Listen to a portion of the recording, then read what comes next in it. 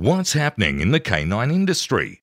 For all the latest news, views, and expert opinions, stay right here for the Canine Paradigm. You'll hear from industry leaders, experts, doyens of the industry, learned colleagues, movers and shakers, and the odd randy guest. Get the latest insights and expert advice from both here and abroad from the people in the know. Now, here are your hosts, Glenn Cook and Pat Stewart. And I'm Lofty Fulton, and I'm out of here. Hey, Pat. Hello. If I was to mention to you something like Audi, Porsche, BMW, what would come to mind? German quality engineering. Exactly. So if I was to say to you German Shepherds and Dutchies from Germany, what would then come to mind? House Amberg. Why is that? Because probably some of the best German Shepherds and Dutchies on the planet come from House Amberg German Shepherds and Dutchies, because you know who breeds those bad boys? Patrick and Alicia Lockett. They're a power couple in the dog breeding, brokering, selling and shipping them all over the world. And Napopo world as well. Yeah? Yeah, Both part of the Napopo family. guys? Yeah. Yeah.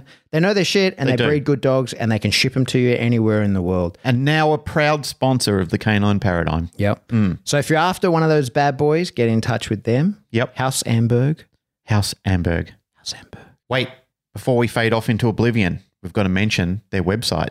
Yes, you can get in contact with them at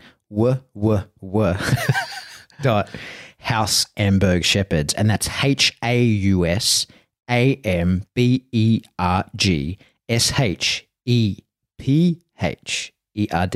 So it's house like a German house.com. Wow. Or you can find them on Facebook. Hey, Glenn, Yes. guess what? What? New year, new ad. Oh, I like it. I thought you were going to say New Year, New You. Nah, I'm still the same shitty version of me. You know who's not a shitty version of themselves anymore? Go ahead and tell me. The Buffhead. The fading buffhead? Ein's a wiener. Oh, my God. Einswick dog quip. Yes. Jason's only half the man he was a year ago. I know he's on an amazing journey, But incredible. he still sells Amazing equipment. the best equipment you can get in Australia. Yes, he does. If you want dog training equipment, he's the only man to go to. Yep. It turns out it's not just equipment either. He did those cages for my car. I know. And they're fucking rad. They are really good. Yeah. He's got a new range of stuff. There's a new line of gear. I think it's called Klim or something like that. Klein? Klein, is it? Yeah, I think Klein. Klein? That's how Okay. I read it. Yeah, Klim Klein. Anyway, they make mad stuff. Yeah, really good stuff. Yep. So I've got to do a little review for him on that, but go and check out his website because he has got one. Yes. Yeah. Ein's a wiener dog quip. I can't help but say that. Einsweck. Einsweck. EINZWECK. Yep. Is it? Is that correct? Yeah. Einsweck? Yep. Einsweck dog quip. Check it out. If you're in Australia, that's the only place you should be getting your dog gear from. Yep. None of those other places. That's right. Just go straight to the buffhead. Yeah. Just say, hey, buffhead, give us a deal. Now, I know you North Americans are probably just like, God damn. What I wish about I us? could buy some of that What stuff. about me? Yeah. So I think if you want treadmills, you can actually still get them through Jason because he sort of just is the middle guy anyway. And he knows who's making the good meals Yeah, he and knows who's mills. not. Yep. But if you want other dog training equipment, Marc Lepointe. Mac Lapointe. Yes. Yep. It's French for Marc. All around good guy, Canadian. Amazing guy. Mac Very, Lapointe. very good man. Yep. And he's got everything. He's like Canine Dynamics has bite training equipment, leashes, tugs, all the normal stuff you'd expect to see. They are dynamic. Yeah. His website is much better than Jason's. How dare you, sir?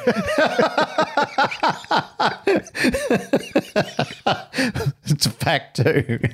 I actually was a client of Canine Dynamics before we knew Mac Lapointe. Yes. And the purchase process was seamless. Yeah. The website's amazing. It's very good. It's very detailed and it's laid out well. And he covers all of North America, Yep. which Canada is included in that as well. Well, he's in Canada. Yeah. Canine Dynamics is Canadian. Yes, I know. Yeah. Yeah, So, he's in Ottawa, isn't he? something like that. Yeah. No. Anyway, it doesn't matter. Doesn't matter. He's in North We still America. love If him. you want dog training And he equipment, supports our show. Thank get you. it from there. Thank you, Marc Lapointe. We have one other sponsor, Yes, Melanie Benware, Yep. Kindred Canine. Kindred Canine. Yep, from the train town itself, Ashland, Virginia. Yep. So if you need in-home behavior modification, Yep, she'll come round and look we after did a whole your dog. episode on We did. the way she does it. She very kindly gave away her whole business model to She everybody. did. Yep, at So- the end of 2020. The homeschool program. If you know someone that needs the homeschool program, Yep. get them onto Melody Benware, Kindred Yes. Canine. Yep. Or, you know what? People should probably, if they want to learn more about homeschool program beyond what she gave away for free on the show. Great idea. They should get in contact with her and she should charge them to teach them about that kind of stuff. Yeah. Mel, we just opened up a whole new revenue stream for you. Absolutely. You're welcome.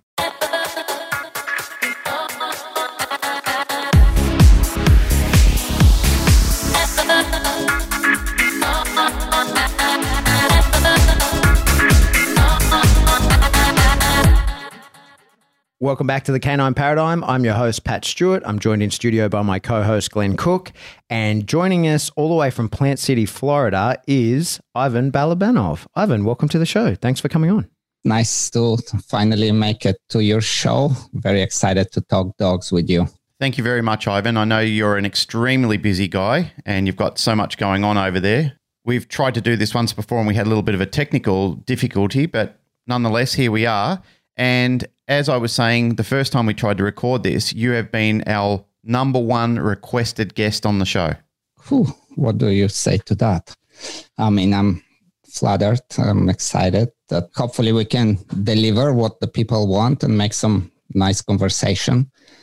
I have no idea where we're going to go with it because that's the cool thing about it, not to set up a topic and just go on and see what happens. And in my experience, those are the most beautiful conversations that we have. So it's good to give a reason for not preparing at all. We call it organic, but really it's just not preparing very well. I think one of the good head starters for the show would be to talk about things that are important to you in the dog world. I know that you've done plenty of origin stories in the past, and that probably gets very tiring for you to do that over and over again. So why don't we lay it down with what's been important to you and or things that you're thinking about at the moment, how you've changed, whatever you really want to talk about. There you go. That's an easy start, right? Whew. So where do I go with this? I've been training dogs for quite some time. I don't want to say 40 years, so I'm not going to say it. But yeah, I've trained dogs. I've been breeding dogs. My life is just preoccupied with it. That's all I do. I read, I study behavior, ethology, evolution, and try to apply everything that I can think of, come up with some interesting ideas, and eventually test them, go to competitions and put everything in and see how it stands to the test. Breeding is a really big thing for me. I'm very, very interested in it. I've been breeding Malinois since 1989. I was fortunate enough that I lived few years in Belgium. Most of the young listeners probably can only see those dogs in maybe 10 generations in their pedigrees of Malinois, but those were the dogs that really started everything. I don't talk about that too much, so this could be an interesting conversation. Dogs like, going back to Luc Vanstebruch, the Dioputois, the kennel in Belgium, with Elgus, Bieber, GV2, So, Ivan, did you work Elgos? I actually worked all of them. Yeah, amazing. I didn't even, they were super famous and I knew that they are.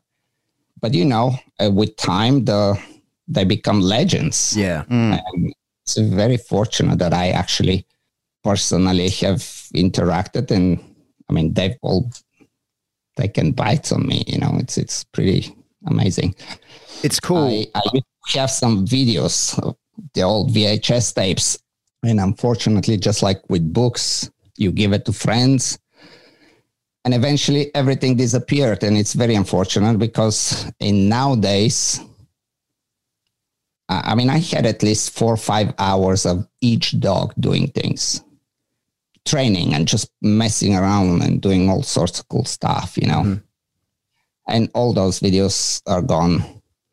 And I'm still hoping that somehow somebody at least will decide to post them somewhere because it's a really valuable history.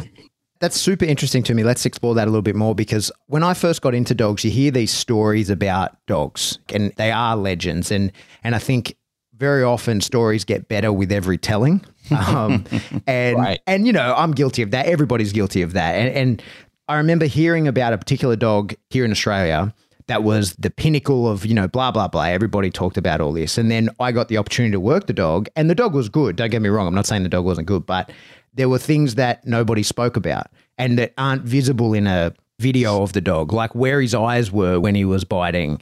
And, when you put pressure on, like, yeah, he stays in the grip, but does the grip change? And just little things that you could never know unless you actually work the dog. And that for me, it was life-changing when I worked that dog, because I then realized, like, oh shit, all these stories about these other dogs, I can't believe any of them, right? Having not actually been there and not being the one in the suit. And when I was pursuing bloodlines for people in Australia, I really pursued the PSA stuff because I know the dogs, right? Like, I don't have to go by the stories. Like, I've worked the dogs. And so I can tell you this is the truth of that dog because I've been in that seat. But you've worked the actual legends, right? So tell us more about that. It's really true what you're saying. And that's normal how with time, anything that's good becomes better. And with more time, it becomes great. And it's unfortunate that we didn't have the technology that we have right now. But there is always, we're going to most likely that conversation's heading towards talking about genetics and breeding. But the coolest thing about those legends was not just that they were really superior in qualities, and like Elgos would bite and he would stay on a bite. And it's not like a lazy bite. It's actually, there is very, very serious pressure, but he can stay there. It's just kind of like, I know we're going to end up talking jiu-jitsu stuff too, but like somebody going to roll for 4 hours and be completely comfortable doing it. He would bite like this and he would stay there and he would not, it's just very interesting mindset he had. And he would always search for that bite and he would just zone out. But again, the difference between some dogs that do that, they kind of get into the sleepiness and almost like, how some dogs suckling on a squeaky toys and like a Zen state for them. Right. It's not like that. The intention never goes away, but it's hard to compare training. Those like late 80s, this is when late 80s, got to experience a lot of the Belgian style training, and I didn't know as much at the time myself. So I was going by intuition and what people tell me. But the training itself, like even then, I knew that it was not, that was so much room for improvement, and somehow, they were doing what they're doing. And I'm not like this, I don't want this to come out wrong, because for some reason, whatever they're doing, it sticks even today. They still, if anybody is maintaining Malinois as a breed, it's that community. So we can talk that the training is shitty and maybe some of the breedings or whatever, but overall, I am very thankful and grateful that they're still doing it, and they're still doing it the same way, because it in some way preserves the quality of the breed. Mm-hmm. So back to legends, I think where they really became legends was the reproducing themselves, the ability to actually reproduce themselves with many different females that they were bred to, and it wasn't a matter of specific combination. You breed to one of those dogs and you're guaranteed that no matter what you breed them with, there's going to be a few puppies in the litters that will carry that same qualities. Mm-hmm. So I think that was probably the most amazing part about the dogs. And even now, I like the Belgian lines. It's not to say that there is no cool dogs in Germany or in Belgium or Czech or whatever country, but the majority of dogs that I know that I like personally, they would end up going back to these roots. And your own dogs are that, right? Like your original breeding female was you got when you're in Belgium. Am I right? Right. Yeah. That's a cool story, maybe. So when I moved to Belgium, I did not even know not that I knew Malinois, but I never really seen one live. And I've only seen some copy of a VHS tape of some competitions that you don't see nothing. I mean, it's all scrambled. It's just ridiculous. But people would talk about it.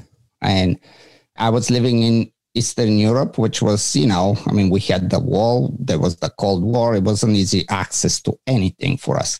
So eventually, that was really the main reason I had to escape the country and move on. When I went to Belgium, I got introduced to Luc, the owner of the Dieu Potois, who at that time was really the only person that when you give the breed name, the association was immediate, with him. So I was fortunate to have access. And I went and I'm like, I'm going to get a puppy. And yeah, you know how that goes. You're in La La Land, living in the clouds and dreaming high. You're going to win everything. You're going to have the best thing. You have all the options and you're going to get the best puppy from the best place and so on. So I go there. He speaks French. I barely speak even English at the time. So initially, us talking was not so easy. We needed people to help us. And I went and I'm going to get a puppy, right? So he had a lot of dogs.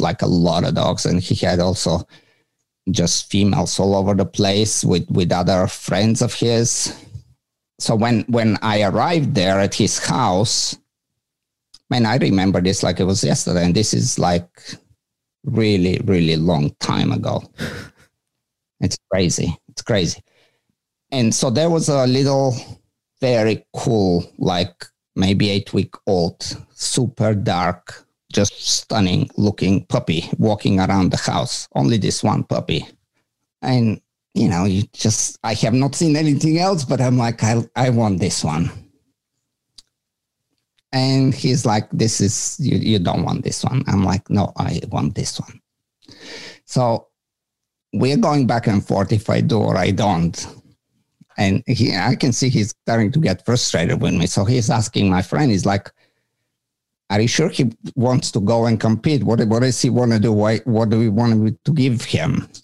He's like, no, he wants to do the sports. And so he's like, well, that's not a puppy for him.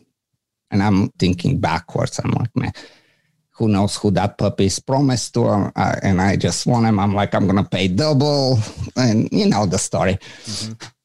The guy gets upset. He's like, let me at least show you the puppy that I have in mind. So he brings this female that's, I don't know, maybe much older, maybe let's say 14 weeks or 15 weeks old. Big white chest, white paws, and a female. It's just completely out of what I was thinking about, right? And especially that he was older. I guess she went to Switzerland to somebody and they returned her because she had too much white on her. Right. Of course, I studied later on the white and I have a very different appreciation of it now. But at the time, you look at that little 8-week-old, just super dark, stunning looking puppy male. And I'm like, no, I don't want to do this. I'm ready to go home. So we really started. It was a very tense situation, and I'm nobody to even demand but I had a good friend with me and talking with them. And eventually, to keep that story a little short, he ended up giving me both dogs. He's like, okay, you're taking the female, you're taking the one you like. And in 3 weeks, you're bringing one back, whatever you want to do. And yeah, of course, I brought the pretty one back and I kept the female, which turned to be my founding brood female, And since then, that was kind of probably the first time that I was like, man, genetics, it's just something different. And I didn't know much how much influence it is. And Would you consider that you wanting that dog and him being so insistent, That would be a huge life moment for you, right? Like when you reflect on that, that's not just, a dog that you got from some guy. Like the fact that he was willing to argue over that with you, and the one that you eventually took later became the foundation stock of what's been thousands of dogs, or 1,000 dogs at least, that you've bred since. That's a huge pivoting point in your life. Imagine he had just been like, yeah, sweet, take the pretty one, off you go. Imagine the different trajectory that your whole life would be on now, and your experience with dogs, and then your impact to the dog training community would be different again. It's fascinating to me to think about the branch plan on that, right? And how different life could have been for you. Yeah, no question. The so-called butterfly effect, right? Definitely. Well, we only can speculate. Who knows? I probably would have given it a try, and maybe I would have ended up with a different breed even. Who knows? But the Malinois were really, I knew that I want to have them without seeing them live. And the moment I saw the very first one live working in a dog club, it was crazy because the dog had such a insane overbite. I mean, he looked like a parrot, like really. But still, when you saw the energy, or maybe it was just my imagination, and I just glorified it so much that it didn't matter what I'm seeing. It was amazing anyway. Mm-hmm. But the first one that I saw, it already just, I was like, yeah, there's no question. That's what I'm doing. Then I ended up learning, of course, more of the different types of them. And because you have like the old Belgian breeders, they can talk to you a lot about the different lines, but not even just the different lines, but the temperaments and the characters of the dogs. And I, even in my breeding program right now, is something that I always try to keep in mind because it gets harder and harder to have consistently stable and good dogs. And one of the cool descriptions that when I talk dogs and when I teach something about breedings, I always talk about, they would divide them in more primitive type and the other one more trainable. And then you always make a combination between the two. And then eventually, ultimately, you have a third type. Mm-hmm. But you don't want to stick to the third type, the one that is the combination, because you're going to lose what you have. So even though the primitive and trainability put together produce nice dogs, you always have to be able to find a way how to split them and maintain the primitive dogs. They're super important. So there was time back in those days that you kind of knew where to find them and which dogs were. It was interesting time, especially, you didn't have working dog. You didn't have YouTube. You just, word by mouth and a lot of traveling and drinking who knows what with so many different people. But, it was great times. But Mate, while we're talking genetics, I just want to sort of steer the conversation just a little bit. About a month ago on the show, we were talking about puppies and stuff, and we were referencing the Super Dog program that basically said that at 16 weeks, there really was no telling whether a dog would pan out or not. And I kind of hypothesized something that I would like to see an old bloodline or a breeder with their own old bloodline do that experiment again and see whether they had different results. And it was actually you I had in mind when I was saying that, because you've had your own bloodline for 30 plus years.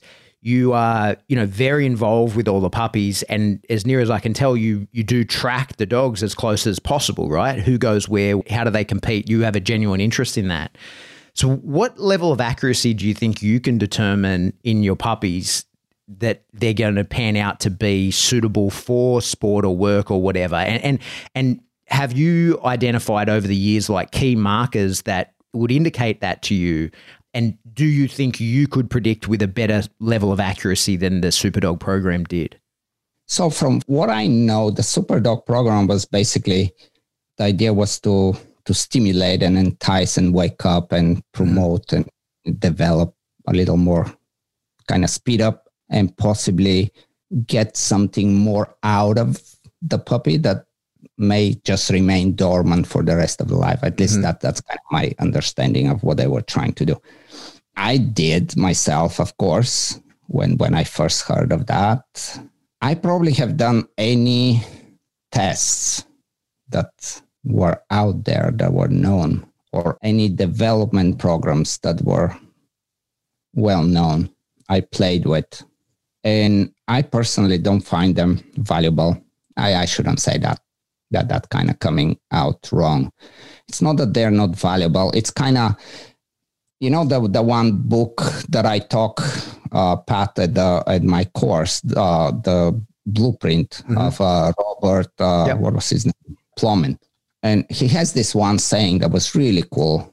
It's always sticks in my head. Is the parents matter, but they don't make a difference.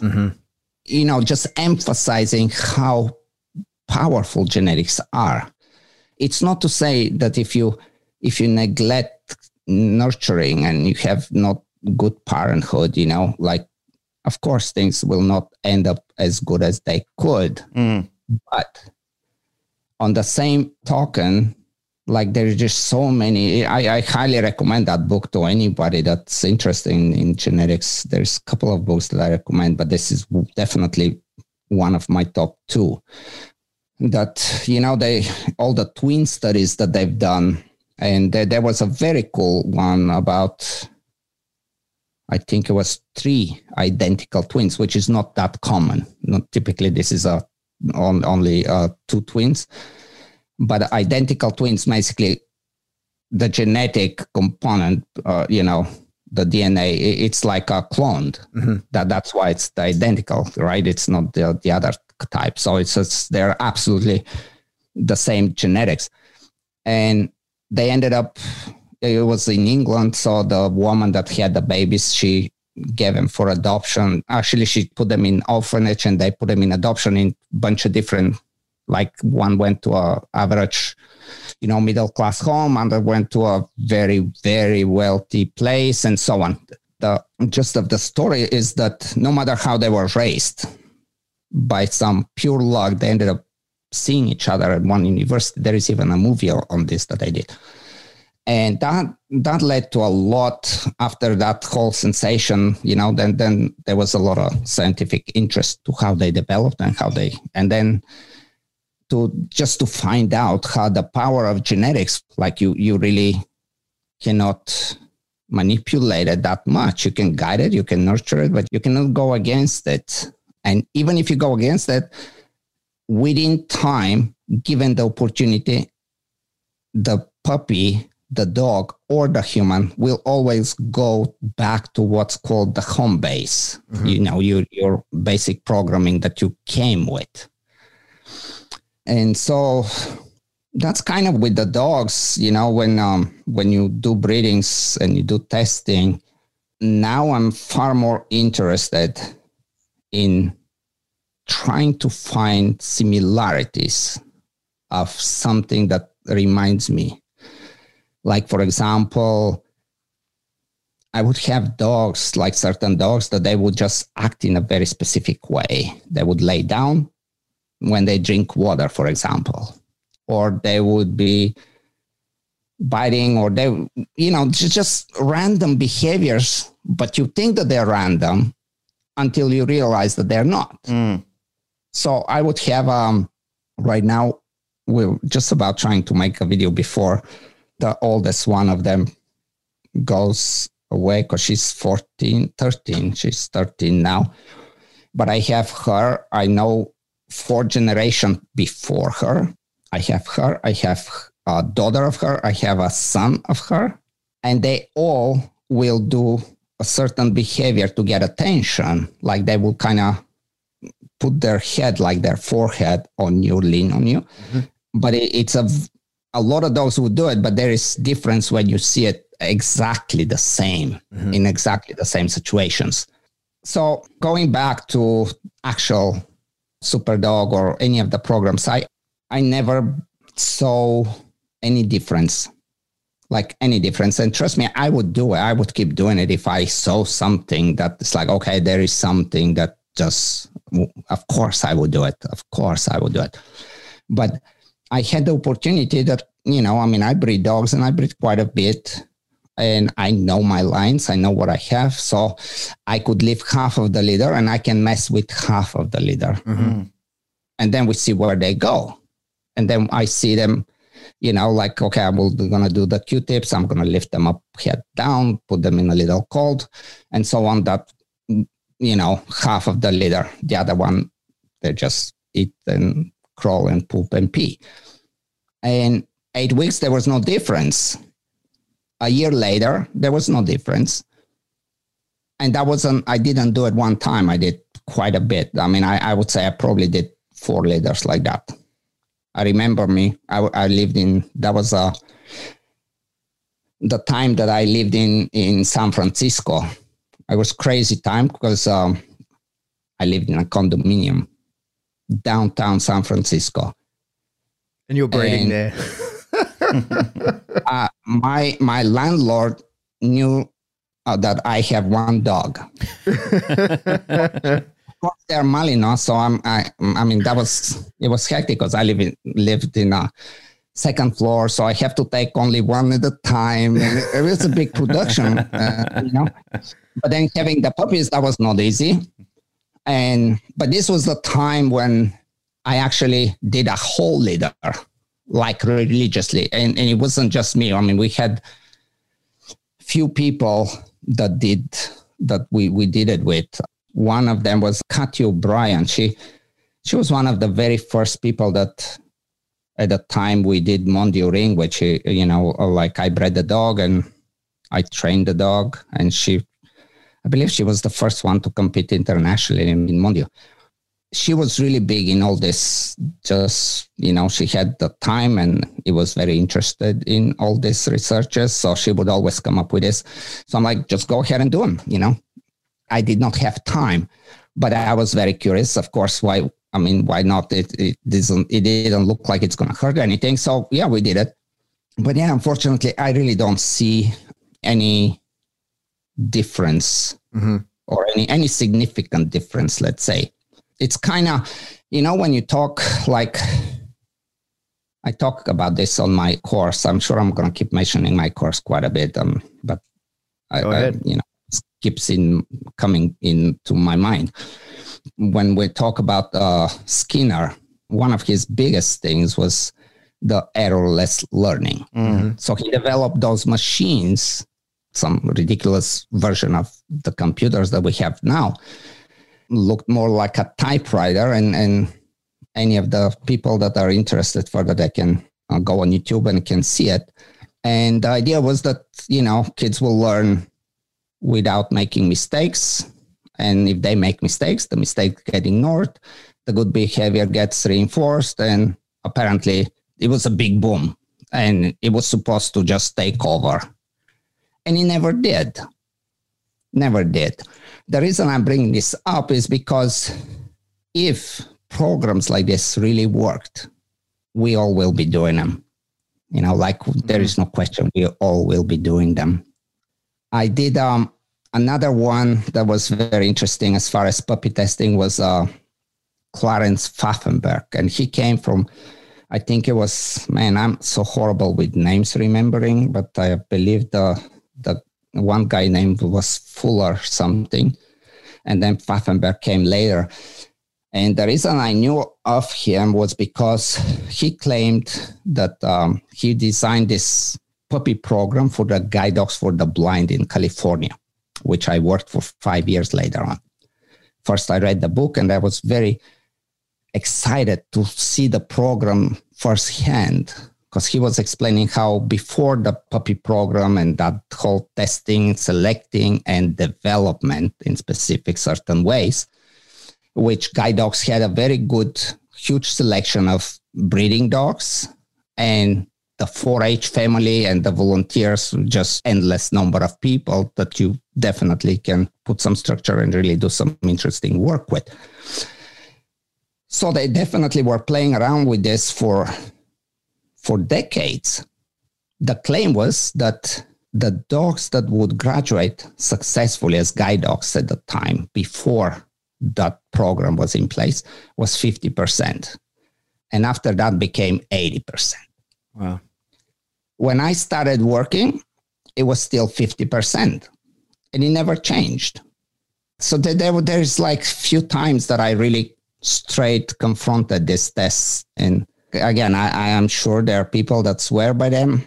I believe far more in genetics. Again, I do not think that, of course, it's important how you bring up the puppy, but I don't believe in that kind of magic that you can make something that is not there. And if it's there with the right time, it will come up if you want it to come up. Mm-hmm. That's kind of my belief in this. Yeah, you can't put in what nature has. I can tell you is interesting also, because I also worked for probably also 5-6 years in an animal shelter. It was San Francisco SPCA. It was at the time the very first no-kill shelter in the whole world. I mean, I'm saying that just because, no particular reason. But the interesting thing about that was I was, one of the people that would test, evaluate, and decide if it's worth to adopt a dog successfully. If the success will, we have success to adopt that dog or not. And we ended up with all sorts of dogs. And I tell you, San Francisco was a very big underground fighting dogs. And I went through that a lot. Like even now I'm trying to erase some of the memories that I've seen when we would go and bust rings, and it's just this horrible stuff. But I've had dogs that would come, young puppies, especially the bully breeds. I think they're just a different level of resilience. And there's a lot of confusion and misconceptions about them that we might end up talking later on. But they would come, and we know for a fact that they have never, ever in their short life, being 3 months old or 4 months old, been outside their backyard. The only thing they have heard is the car noises. They have not even seen a car. They have not seen more than 2 people. Mm-hmm. They come to the shelter. They act like they own it. I put them on a leash. They don't know how to walk on a leash, but they walk and they see things and they just accept, it's kind of like, in your previous life, you just know it and it just happened now that you see it again. Mm-hmm. That's how they acted. And like I would take it to stairs, to escalators, to elevators, to the trams, and they would be not twitching. But it's not that they're stupid. It's not that they're just oblivious. They're very curious, very exploring, but super confident. Just genetically, environmentally sound. Genetically super sound. Yeah. And yes, we can do things, and we should do things with the weaker dogs. But I think there is just in our society as a whole, besides dog training and breeding, we believe that we can change genetics. Just as the fact that if I can do it, you can do it. Yeah. Just slogans like this are so horrible. I think they're very harmful, actually, because they put unnecessarily pressure on people and dogs that are absolutely not capable to be the same as somebody else. Yeah. While they can actually be better if they do something that they are good at, right? We have an issue of that in Australia, and I think it's happening all around the world. There's like a lack of tradespeople, right? So like a plumber can make $200,000 a year in Australia because so many people were, steered away from that. It's like everybody should go to higher education. Everybody should go to university. This is what you should do. And I think that we created a lot of really unhappy, unemployed people who were educated to a really high degree, and probably that's not the path that was right for them. They, I certainly was not good at school, and I'm lucky I fell into the army and that kind of was my destiny. But a lot of my friends left school in year 10, the sort of hooligans that I hung out with, and they're wildly successful, very happy people because they pursued the path that was right for them rather than being corralled into the path that like society said they should be. And then I often extrapolate that to dogs and go like, we're trying to force these dogs to live in a way that they just don't want to live. And we're trying to put them in positions and train them through environments that they just don't want to be in. 100%. Like I could not agree more with you on this. Like I really cannot agree more on this. It's almost the difference of being a happy and joyful and productive and person that can contribute versus a person that's gonna just be depressed and lack confidence and just hide because they give it all and they think that they're worthless. And it's the same with dogs. It really is the same with dogs. You know, the one thing, I mean, obviously, I also am very passionate about competition for a few reasons, which we will get there. But what I wanted to say about this is when, like, let's say, and I'm also a FCI working judge too. So when a good judge is judging whatever the competition, I mean, if it's a NVBK or a PSA or a IGP, whatever it is, but when you are the responsible person to select the champion, you're looking at several things. Or let's put it this way, you should look at several things. And trainability and the mastery of how good the trainer's skills are to bring that dog up are important. But that's not the most important part. It really, how well that dog genetically who he is. And this is the difficult part too. That's why some judges have that experience and some just don't have the knowledge to be able to say what's training, what's genetics. A lot of times it can be confusing, and especially some programs not really exposing and trying to separate the two. But if you have a dog that's going to be a champion, he's going to have to be a champion. And we need to understand that that dog's going to be bred. I mean, it's going to be bred the hell out of it. And we're going to have many more of that. So if we are breeding to what the trainer has done, that would not be productive as in the big picture of improving or maintaining the qualities of the breed. So we really need to look into the training component, of course, because that makes the point. But you need to look at what the raw material is. And hopefully you can have that skill and the eye to look deep enough to where you can strip the training and see what you need to see as far as the ability and the quality of the dog itself. Yeah. And so in some ways, when a very good judge will pick a champion, he's picking in both. And this is why it's not so easy to really to be competing against everybody in the world and become a world champion, because you need to have the skill, you need to have the luck, you need to have amazing training, and you need to have a special dog. And we do have special dogs. It's not that we don't, but somehow we rush them and we think that we will do some things, and the dogs that are genetically not capable, we believe that with good training program, we can make difference. And we do make difference, but that difference still has limitations. And it's important for us to be realistic. And like if we take that and look at that, it's like it's so much easier and so much fun for the dogs when the dog is doing what they want to do, instead of, oh, I'm a very good trainer and I know so many different ways I'm going to make him do what I want him to do. It's really forcing the dog into something, just like parents will take the kid and he's going to play tennis 3-4 times a week. He has no choice. He's going to play until one day they're going to realize that, okay, he's not good. And they're going to leave him alone. But meanwhile, that was a wasted time. But besides that, imagine that kids just the way it looks at the world and the confidence level and just how it looks at sports. And, you didn't pay attention to find what that dog or what that kid wants to do, what he has talent for. And this is a really bad thing that goes on in the training world today. Trainers are preoccupied with techniques, and it's not even about the dog. That's one of the other sad things. It's not about let's make that dog be the best it can be. It's about let me see what I can do as a trainer. It's always about me as a trainer, and the dog is a secondary, and it sucks for the dogs.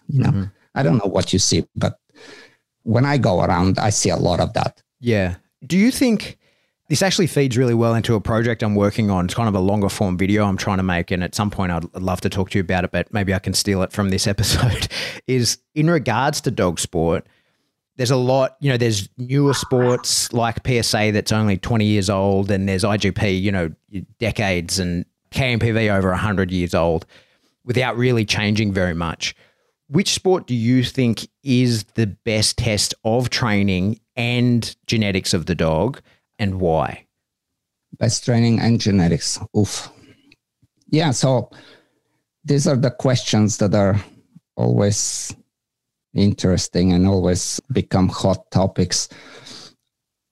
I know my answers. I'm just trying to see how, like I've trained dogs in pretty much every sport besides PSA, but I was very familiar with the personal protection sports that were prior to, but they would not last. They were, something will come up and be 3 years, and then another one will come up and another 5 years. And like pro sport. And yeah, there was few, I can't remember, but in the 90s, it was a mess, a bunch of them trying to do, and they were all good, but somehow never made it. And in all honesty, when Jerry started the PSA, I was like, okay, that's not going to go. I mean, that's going to be another 3 years and it's going to end. But here we are. And I'm very glad. And I think with some more time, I think just as you said, the sport is even though it's 20 years is not enough for the quality and the understanding what we're really looking for and what we want to get out of the dog and the training. I think it needs a little bit more time, but ultimately, right now, from what I know and when I watch it, and I do watch it, it looks like if you pass level 3, chances are you're going to win the thing.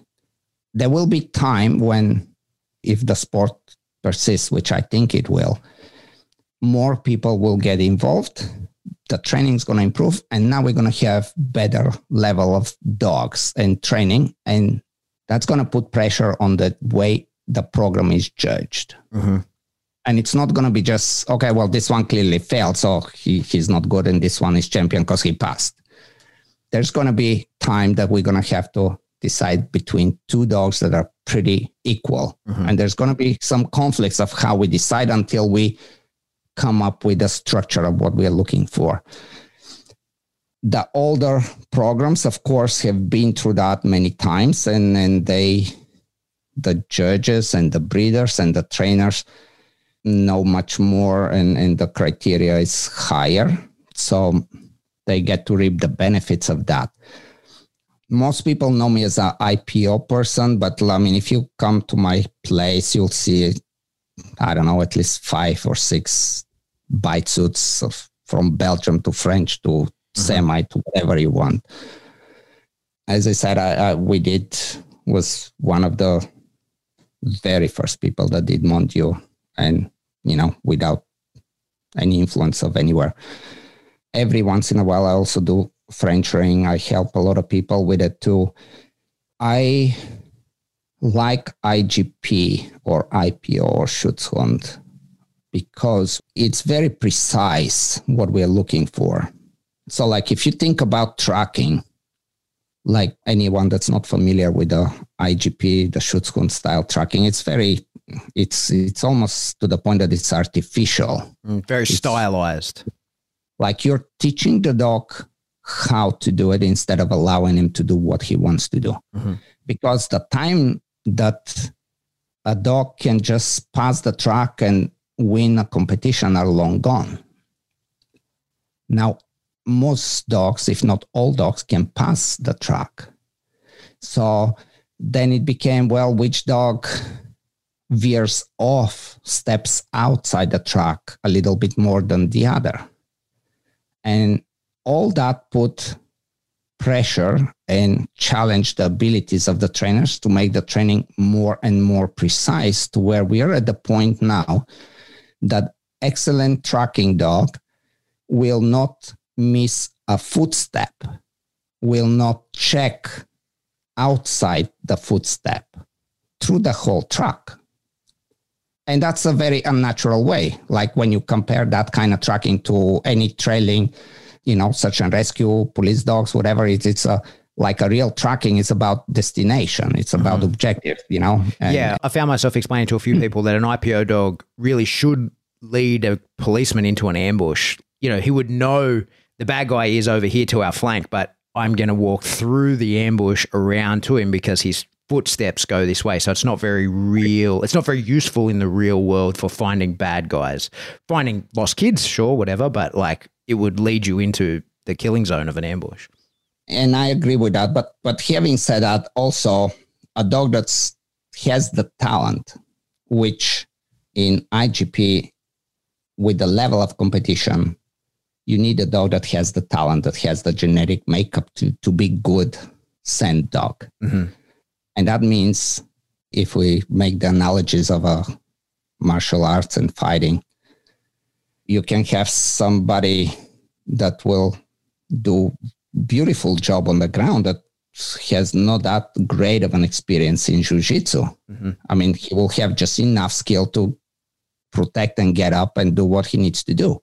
The reason I'm saying this is when you have a dog that genetically has that potential, it's very easy to switch him. Sure. Yeah, I agree. Yeah. And some of the benefits of the IGP tracking in a real world come much later in terms of like older tracks, to where the air scent is not that strong, and to where we are looking for some tiny things. Evidence. So there is definitely a purpose for that. But the reason I was going there is because of there is a lot of good trainers. There is a lot of good dogs, and it's all around the world. And the competition is really fierce that, like we're talking a point difference between first, second, third, and fourth. Mm-hmm. And sometimes with tight points. And when you see that, you start to be like, okay, this is almost, it's crazy for sure. But you think on one hand, we can think, oh, this is the same as, he beat me by a point, but I'm just as good. But, you can look at the horse races or Olympic swimmers or whatever, and they get, we're talking tenths of a second, and on the, video trying to figure it out, who is the winner. And you think, they're all the same.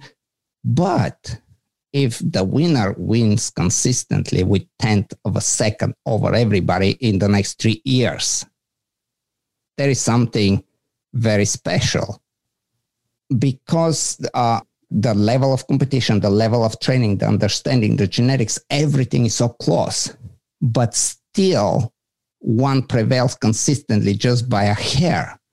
And that's amazing to me. It's scary though to think, like when you use the example of horse racing, swimming, we're using laser measurement devices to determine that. Like how often do you watch at the Olympics, 100-meter sprint, and we're all waiting to be told at the end. We saw the finish line, but we're all waiting for the instant replay. The video that was filmed in 300 frames per second for us to actually know which frame did the guy cross it in and who's the real winner. What I find scary about that with dog sports is we're relying on the eyeball of one judge to decide that, right? And that's correct. But so the difference is, again, like if that team wins by a hair that competition with that judge, and then the next competition in the fall with a different judge, and then the next year, and now there is like, okay, yeah, what are you doing different? And how is your dog genetically different? Because again, like that's where it gets so tricky with competitions, and that's the amazing part when the competition it's so competitive, and everybody, it's like you need the top level of training, you need the best genetics, and you got to be able to put it all together, and you got to stay consistent. It's not this one wonder hit. So this is probably why I like IGP. I have really high level of respect to the program. Another big one is the fact that the emotions, how the dog performs, how the dog feels while he's on the field are evaluated. Yeah. And they're evaluated to the point that if the dog doesn't feel comfortable and clearly is like, I don't want to be here, you get disqualified. And you may have a beautiful performance, but you get disqualified. And the reason you get disqualified is actually, I really like it, because if you don't get disqualified and you're judged by actually how the dog is performing the exercises, you may even win a competition. What will happen is we will end up promoting the training that you do. So if your dog is suppressed, for whatever reason your dog is suppressed, we're going to end up with more dogs being suppressed next year. And now we know that we can have dogs that are feeling comfortable, they enjoy, and they're reliable. And the bar has been raised maybe to some point almost too high, but that's where we are. And I think it's really cool that we can judge the training so we can get behaviors, but we're not just chasing the behaviors themselves, but we are also evaluating how the dog feels, how much the dog wants to be there and participate, or is the dog just wanting to do something, but it's constantly suppressed and you know what I'm talking. It's a actually quite ugly picture sometimes. So can I interject there with your heavy focus on genetics, and you personally aspire to IGP, having been two-time world champion, and that's where your bloodline goes. How do you feel then when people come to you for a puppy and they say that they're going to do PSA or a different sport? Like what special parameters do you put on a puppy that you would then help choose for them, noting that like you have bred yours specifically for IGP? Right. That's a really good one. We can talk a lot on that one. So on one hand, the saying, a good dog is a good dog, I really believe that. I believe that, when the dog is good for one program, it's just a matter which program you want to do. I really don't buy how some French ring trainer will be like, oh, your dog sucks, he's not going to ever get to level 3, but he can be a good IGP dog.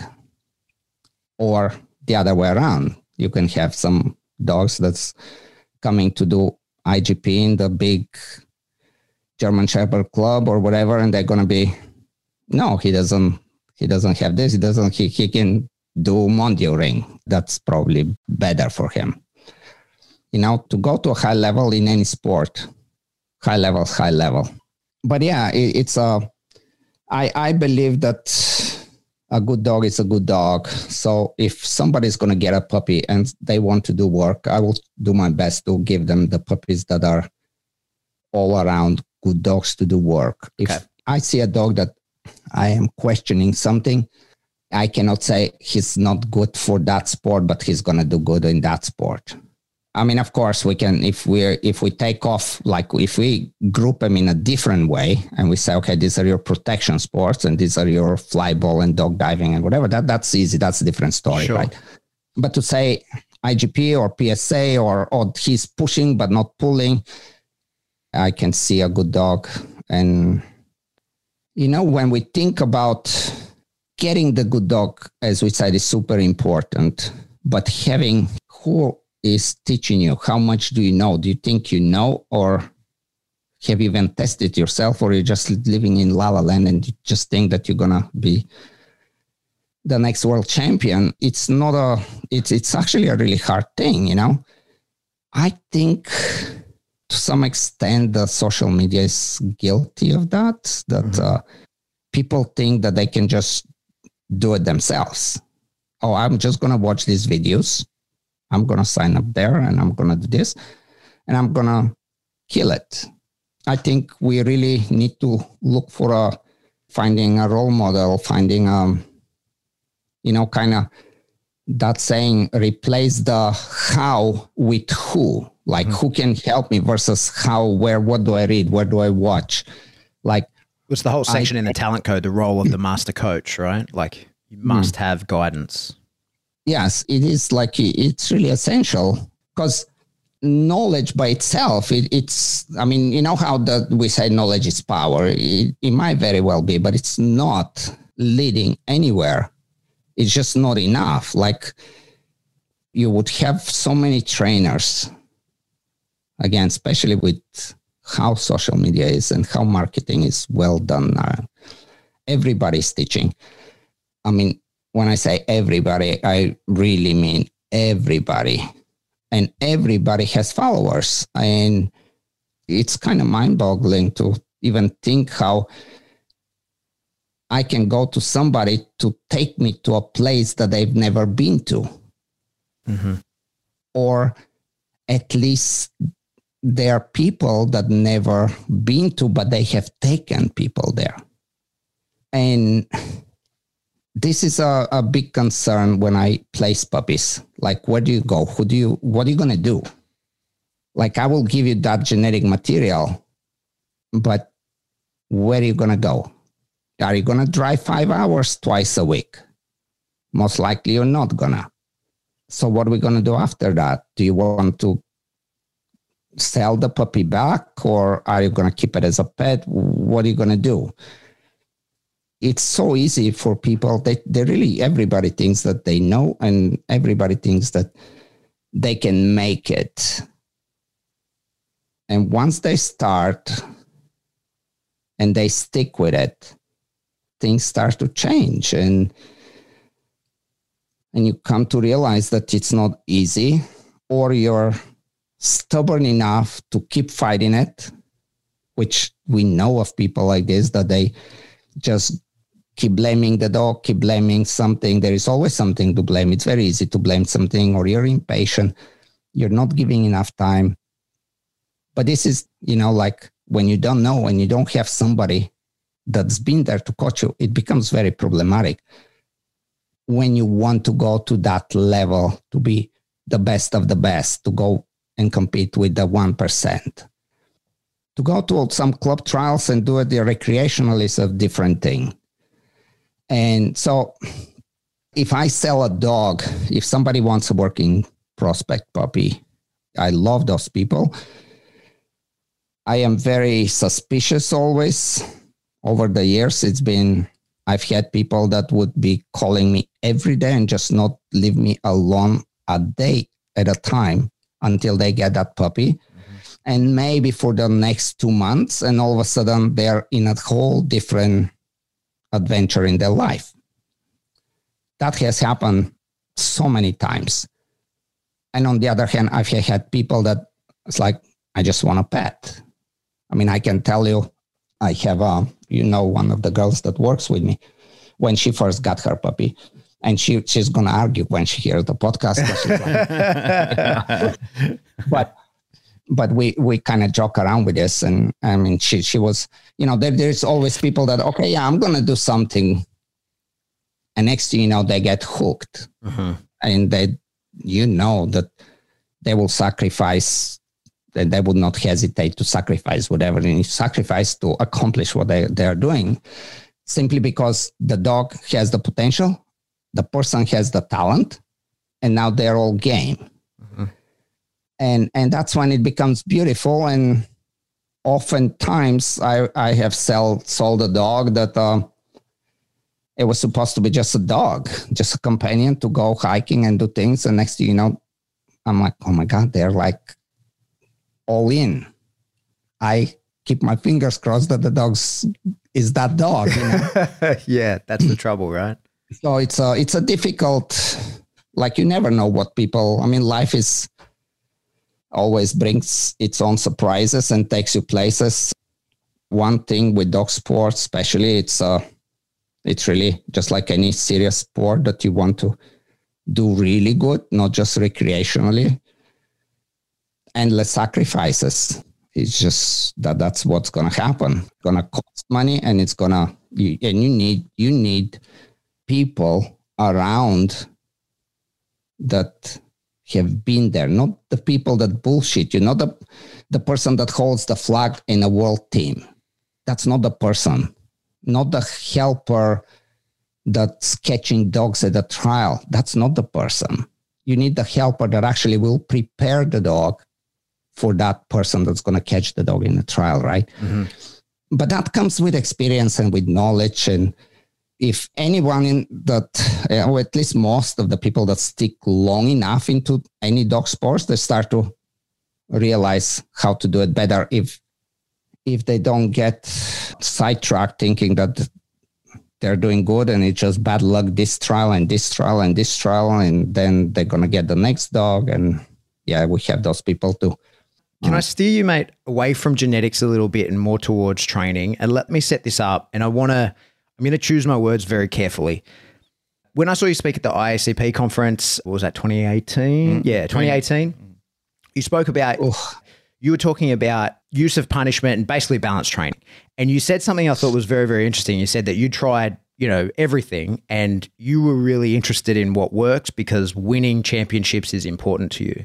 And I have spoken publicly a lot about how the ethics component of balance training versus positive only training, whatever, is taken care of for me in that the attitude of the dog is a component of success. Like, it's not good enough for me that the dog can do the things. He must look like he enjoys doing it. And typically dogs don't lie, although that's another conversation we could have about how you could train a dog to look a particular way. Having done your online course and watched all the videos of you training dogs, this is where I want to set the sort of tone for how we discuss it.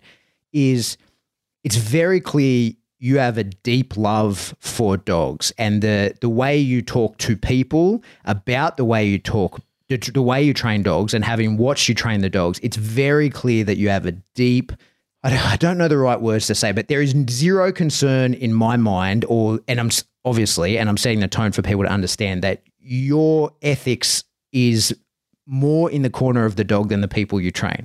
I love the fact that in your videos that, like, these are people who have come to you for training. You can be very sharp with them and you can cut them off, and then take your time with the dog and give the dog what it needs.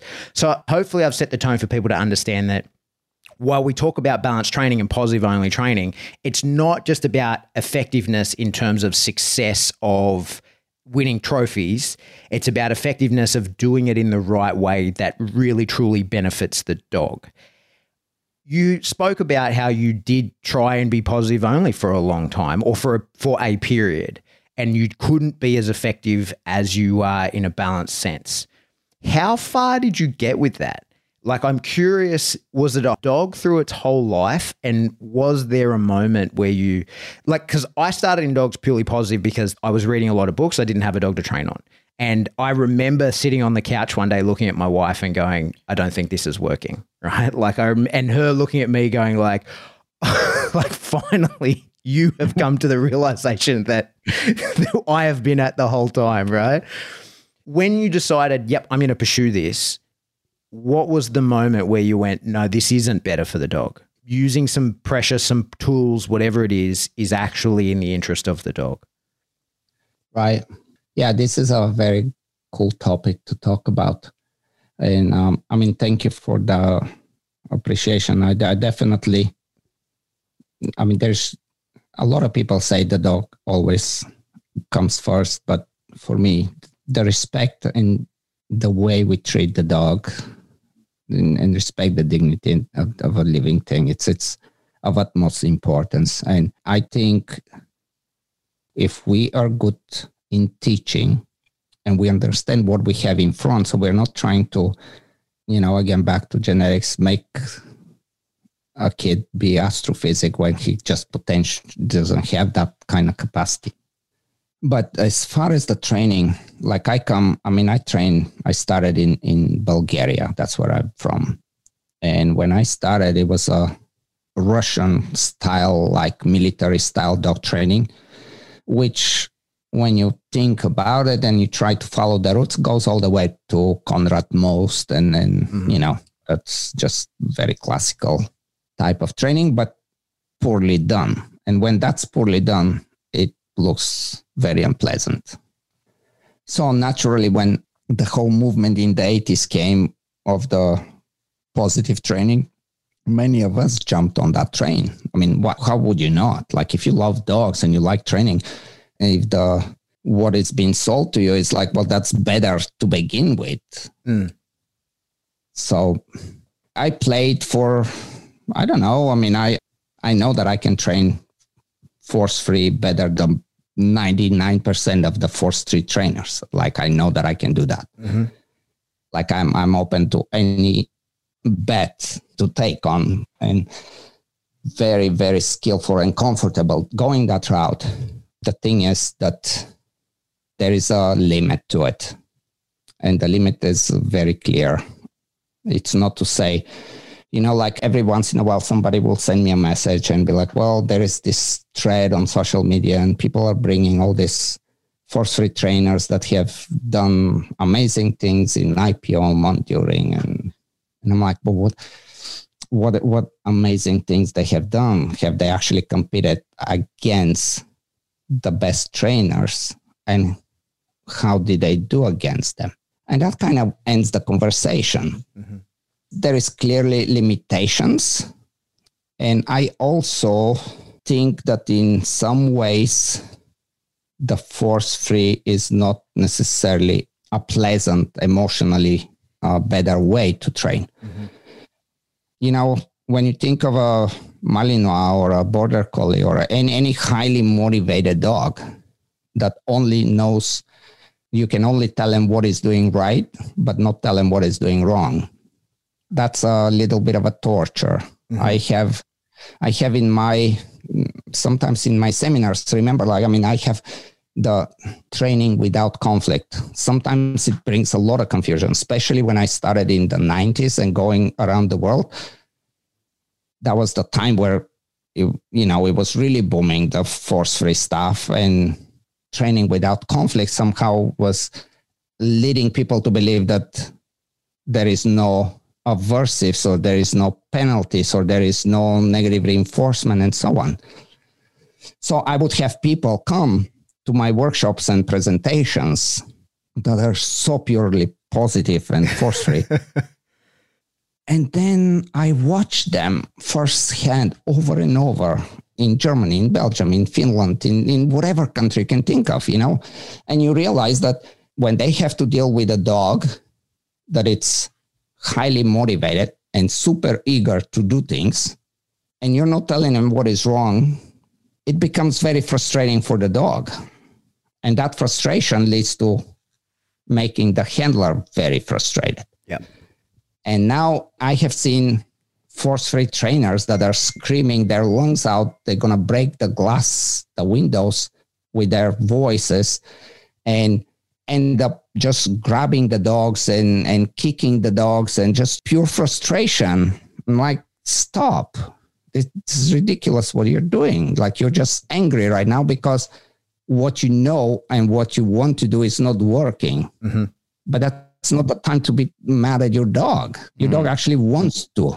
It's not like he doesn't want to. Adapt to it. So ultimately, it ended up, it's just very simple to me. Like one of my favorite analogies that I give when I teach, let's say we have some Russian car, and you guys let's assume you have no idea what the Russian car is. And we go to a gas station and I tell you, I'm going to give you $1 million if you within 30 seconds or a minute, you find where the tank is, the gas tank, and open it and start filling up, you get $1 million. But I'm just going to watch you. And if you go towards the right way, I'm going to praise you. But if you go the wrong way, I'm not going to say shit. You have very, very high motivation to get $1 million. You're going completely the wrong way. You're about to take the spare tire out. I can watch you or I can slap you. Personally, if you slap me and point to what I need to do, because I have only 20 seconds left, I'll thank you. Mm-hmm. You know? So what we consider bad, it's not always, it's painted like our society is just like the propaganda, the ideology of force-free. It touches people's heart. It's a very direct conversation. Are you good or bad person? And you can only answer with a yes or no. And you say, yeah, of course I'm a good person. Well, then, and so the story goes. But the truth is, whatever designed or programmed or how we came about on this planet, all living things are programmed to approach something that they desire, something that they like, and avoid something that is dangerous for them and something that is unpleasant and they don't like. This is probably the most fundamental law on our planet for living things, including plants, including anything that is alive. And that's how our world works the best. And we're trying superficially to take a very serious, like fundamental programming away. And we have nothing to replace it with. It will be interesting if we actually say, well, we can replace it and that's going to work, but we don't have anything to replace it with. Mm. And the idea about punishment working or not working, I think it's ridiculous questions and it's very misleading. And it's a crazy thing because, like, think about why would smart people would put the tribe before the truth? You know, like why would deep inside and when it comes to really that what you need to do, if it matters to you, there is no question that anybody's gonna use aversive if that's gonna have some dramatic beneficial effect. But we are constantly saying how the problem behavior is always created by punishment and abuse. And it's like, no, in fact, most behaviors that are problematic or not problematic, all behaviors are reinforced by reinforcement. Mm-hmm. They don't become bad behaviors because they've been punished. They've been reinforced one way or another, and they flourish. But again, it's the whole propaganda of, I can talk for this for hours and hours. Let's drill down, Ivan, into how far did you get into it? That's what I'm really curious about. And was there an aha moment where you went like, this is not for me? Yeah, or you realized like, this is not true. This is not. Right. So we had, like, if I don't know if you guys have read or know about, but I did, I think it was late 90s. I wrote a book, Advanced Schutzhund. Mm-hmm. I've got it. And it was heavily influenced of that time. That was the time that I was, yes, you can see pictures with those on prong collars, but you can also read an extensive amount of the power of negative punishment and how to apply it in sports and replace other punishment. That was time I was in California. I was in the Bay Area, and I had a very good group of trainers. I used to go to all the clubs. It was really good times. So the reason I'm mentioning that is because I had a good playground. I had extensive number of variety of dogs and committed trainers to play around and experiment with. It was really like my lab, my playground to see what works, what doesn't work. We would give a dog a bite. We would stay for like 5 minutes to convince them to eventually let go so we can reward them. I mean, we've done all these things that people do. But at some point, I was like, okay, what am I trying to do?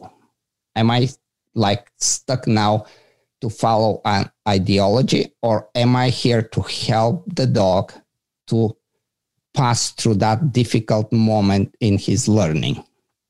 And how can I do that? And the sad thing of force-free is that a lot of times when the dog is put in that kind of conflicting situation, is left alone to figure it out. And if you cannot figure it out, it struggles for a long time. Eventually, probably figures it out. And I don't like to keep a dog in that no man's land for no reason. I would rather guide the dog and help. I also like to have my dog do whatever the hell they want in their free time. Like, I mean, can be as ruly as they want in the house. They can play with anybody. They can do anything because I can snap my finger and say, knock it off. Mm-hmm. And there is a consequence to that, and he will stop. Now, if I was to continue to do this in my force-free, all positive way, everything will be challenging. Everything that my dog do, I will have to watch and guide and show him how this is not possible because this is going to get reinforced, this is going to get whatever. And there will be this high maintenance on top of what's going on the competition and the training field. In everyday life, it's going to be the same thing. And it's not that it's not possible, but I would rather have my dog just be a bad boy sometimes. Mm-hmm. I'm perfectly fine with my dog being a bad boy until I say, okay, that's enough, knock it off. I agree with you 100%. I think it's in the lifestyle is where it really, the turbo is attached to that. And that was for me, the moment I was sitting on the couch was, it was my first Malinois, and he was a very dangerous dog. And it was nerve issue, which, I understand now and I didn't understand as well then.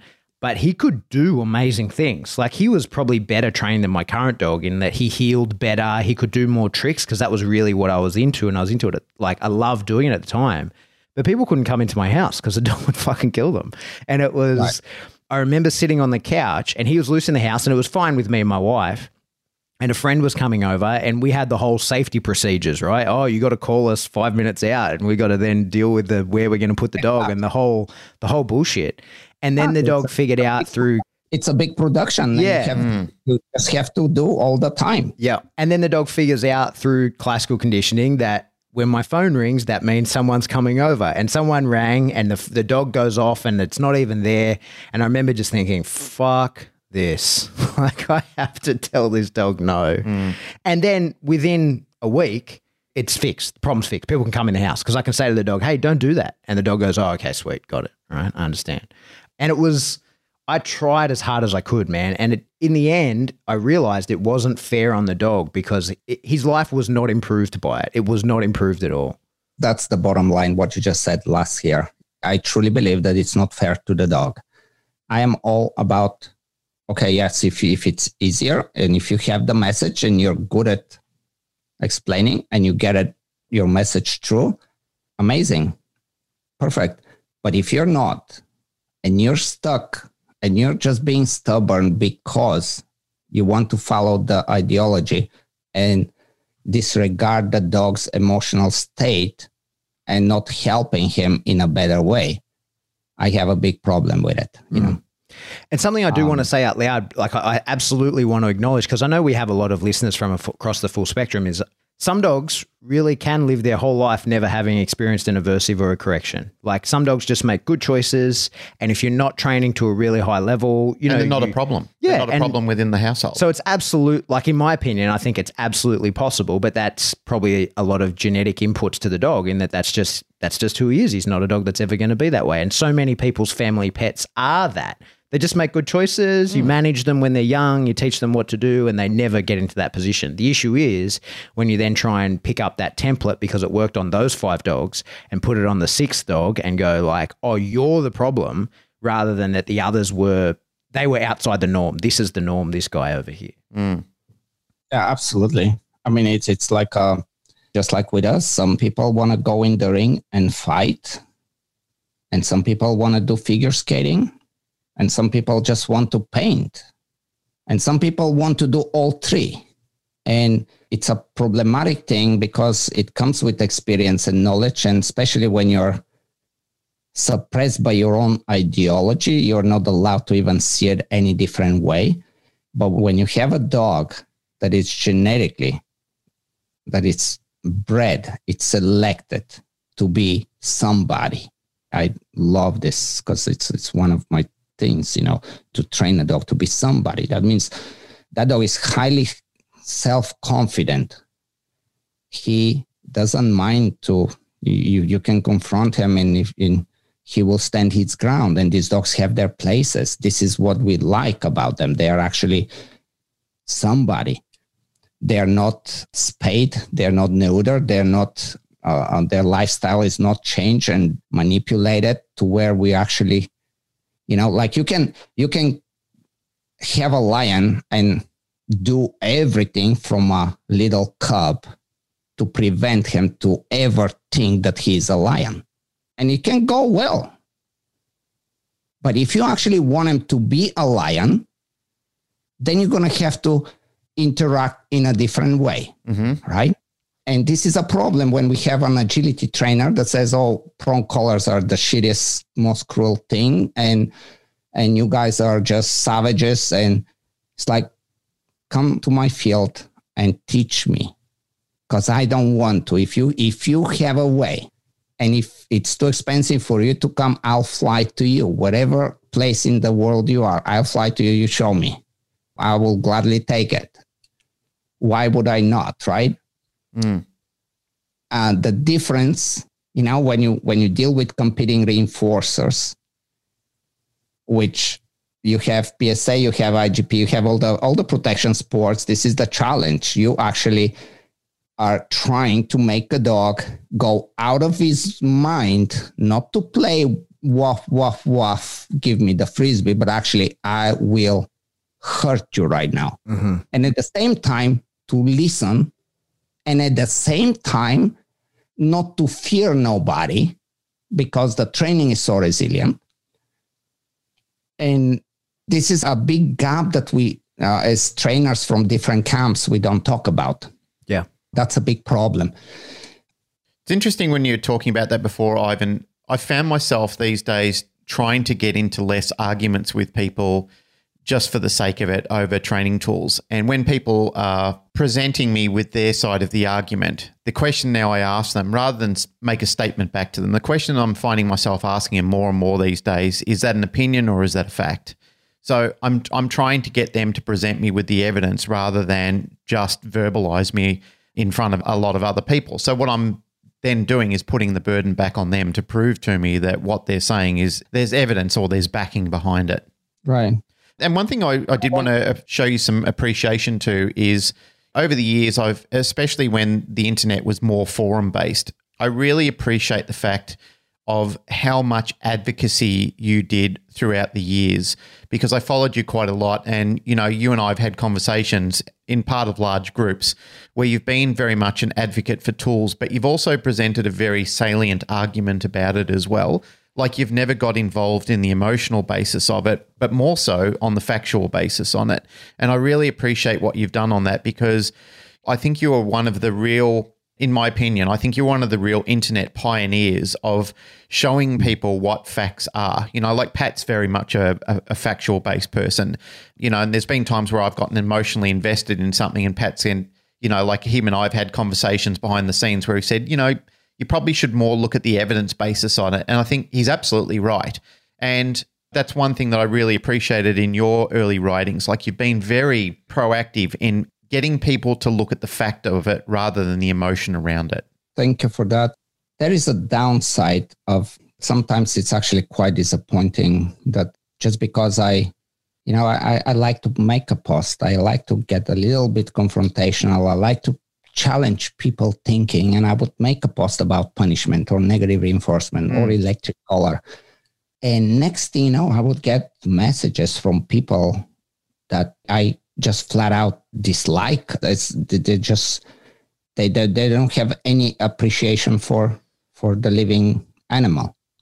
And I would never do it in public, but I have told many people, like, dude, you and I are not the same, not even remotely the same.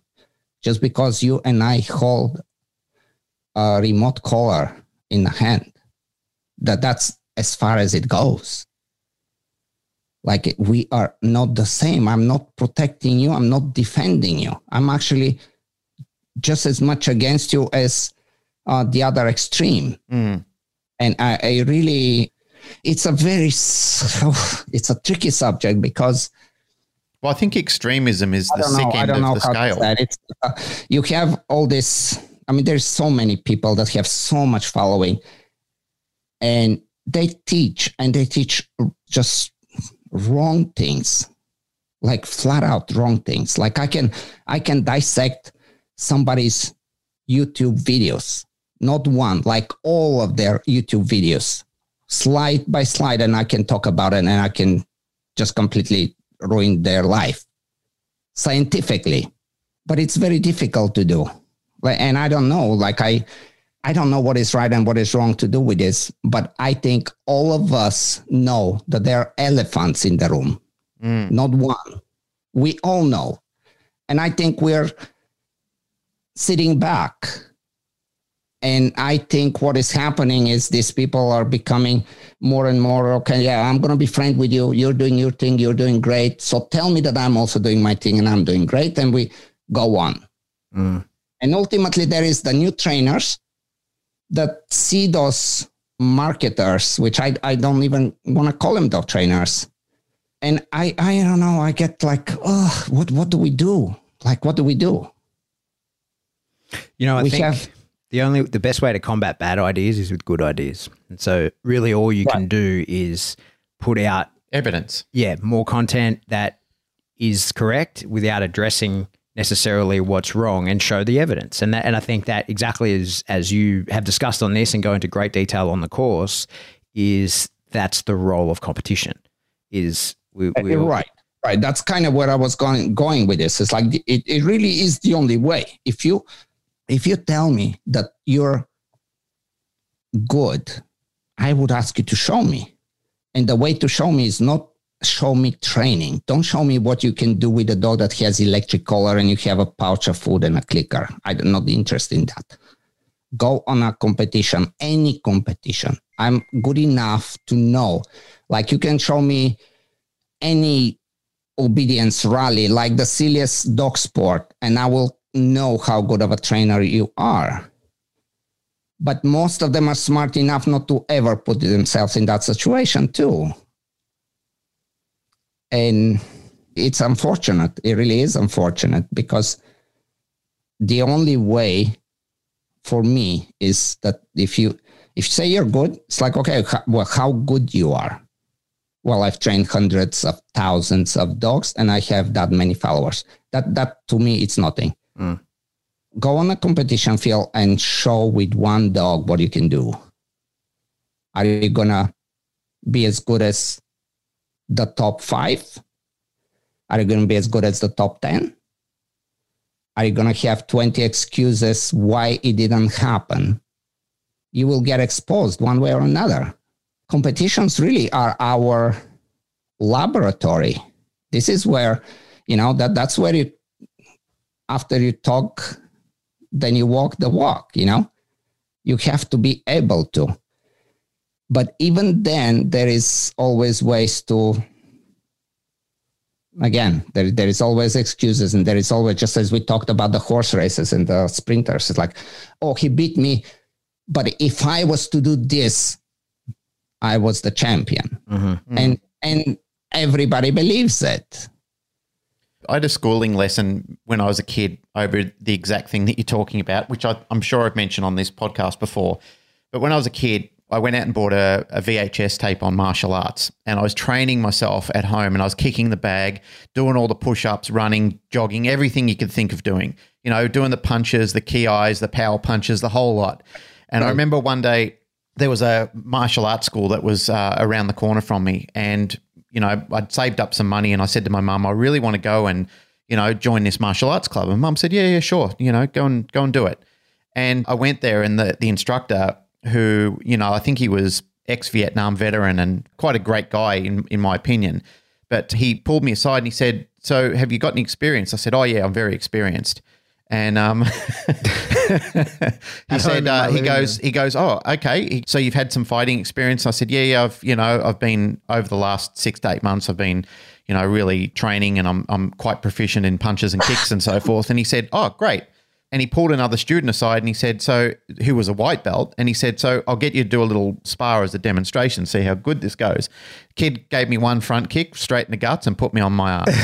And I learned that lesson right there on that day is, never let your ambitions get mixed up with your capabilities. It flattened me. It really floored me. Like, I didn't know whether I wanted to go back there. I was so humiliated. But my mum spoke to me, and in some ways, mums can be wise. And she said to me, "Don't let this stop you. Sure, it's embarrassing, but you're going to meet a lot of embarrassing things in life. But if you really want to get good at it, go back and pick the sensei's mind, ask him more questions about it. What could you do better and how could you improve yourself?" And I did. And, I really fell into a great culture with a good mentor early in life over doing things like that, rather than, suffering the humiliation. And I could have walked away and never really done anything or learned the lesson. But I think those things are very important, is learn from it. Don't let it kill your enthusiasm. If you really believe in yourself and you've got something that you want to do and you're passionate about it, just say, "Okay, well, I got school today. This is an important turning point in my life." And, you mentioned it, you and Pat were talking about it earlier before. I think that you can then turn your life around and say, well, this isn't a one-person game. This is a myriad of important people in my life, like good mentors in my coaching, and people who are catching the dog for me, and people who are laying my tracks for me, and people who are getting up at 5 o'clock in the morning to do all these things for me. They're all, I'm part of a network, part of a team where we can come together and we can do something really special with this. But I've got to be present to it, and I've got to be open. And like Bruce Lee said, your cup has got to be empty at that time. You've got to let the knowledge pour into you.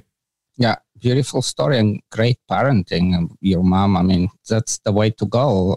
It's when like all those martial gurus with the no contact, and they would have the followers, and they will do things, and they will be just after a while they really start to believe in that they actually have this magic that nobody else does. And next thing you know, they walk into a real gym and fight Mr. Nobody and get beat up within half a minute by nobodies, because there is a moment when you really start to believe that you're that good, because everybody around tells you that you're that good.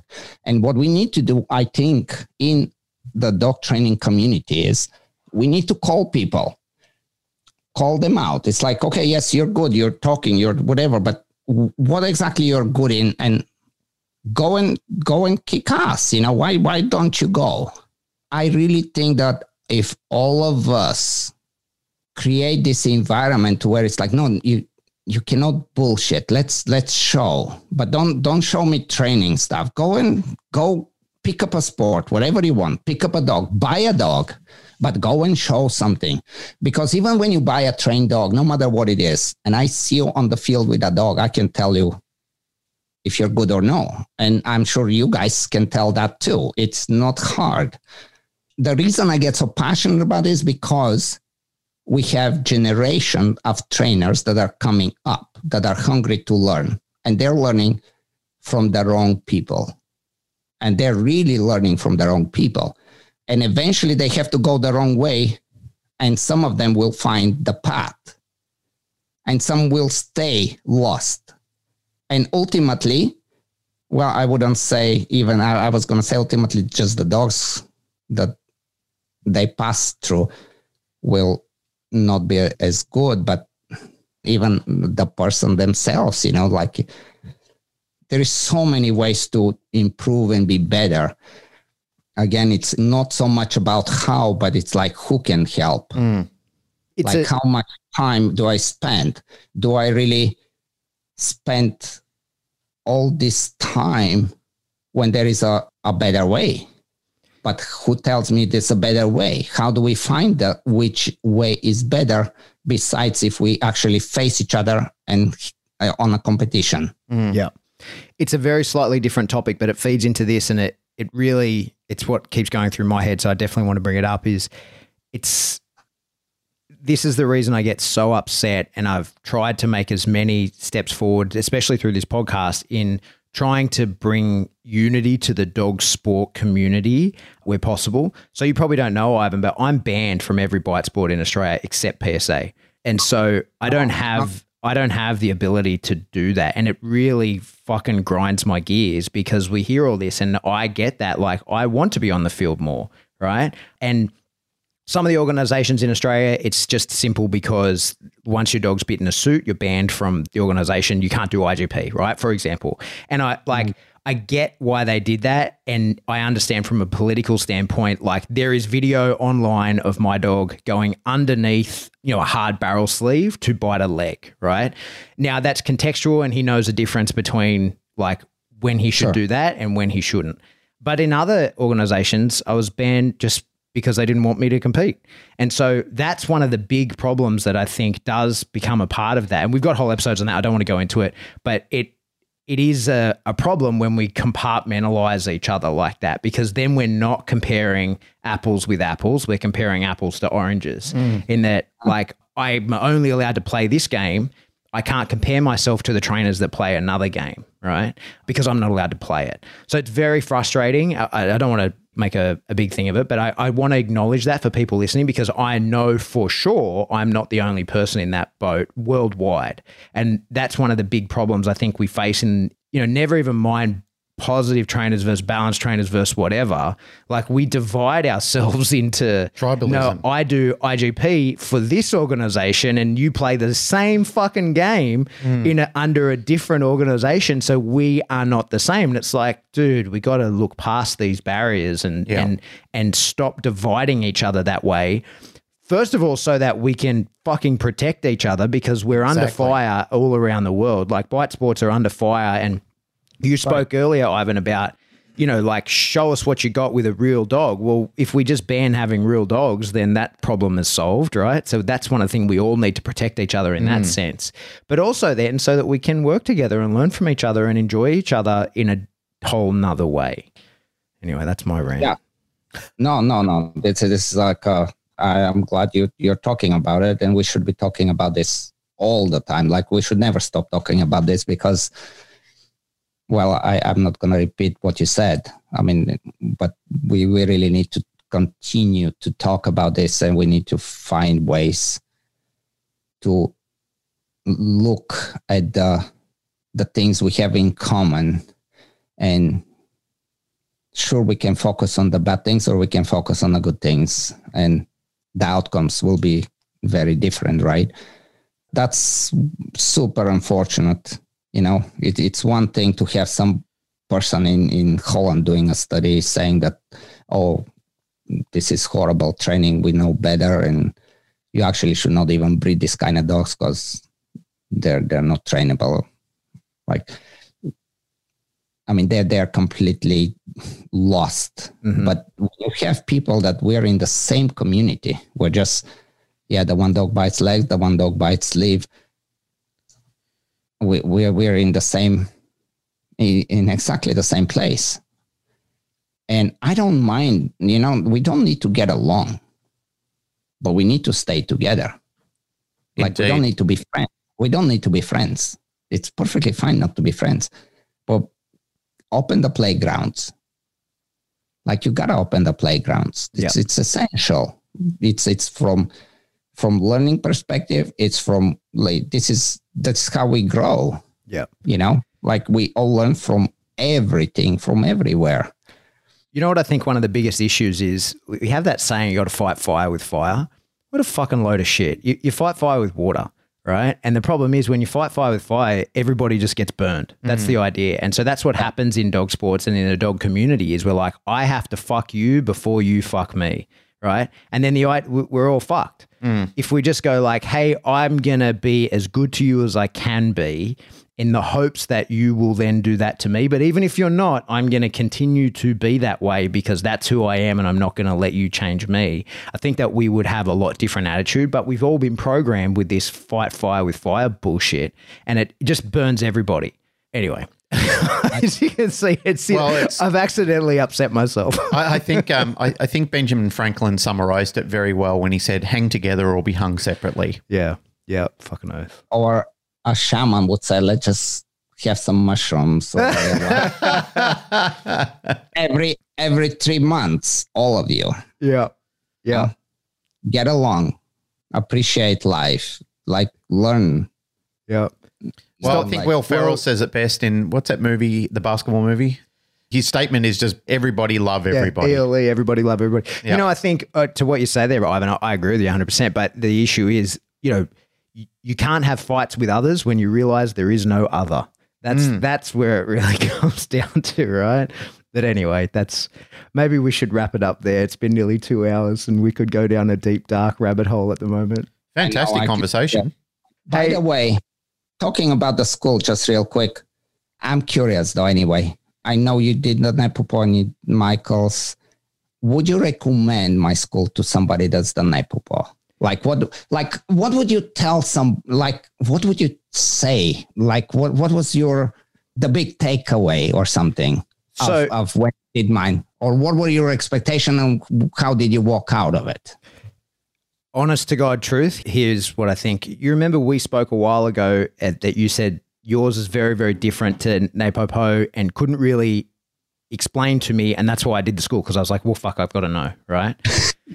And I understand why you say that, because for me, the big difference is the punishment module. That is what was different to me. And I understand how that cannot be taught in isolation. You need all the front loading so that it can be applied correctly. And I think that's why it's like the 18th module or 15th module or something like that, in that like you need to understand all these pieces before you can use this piece. And I agree 100%.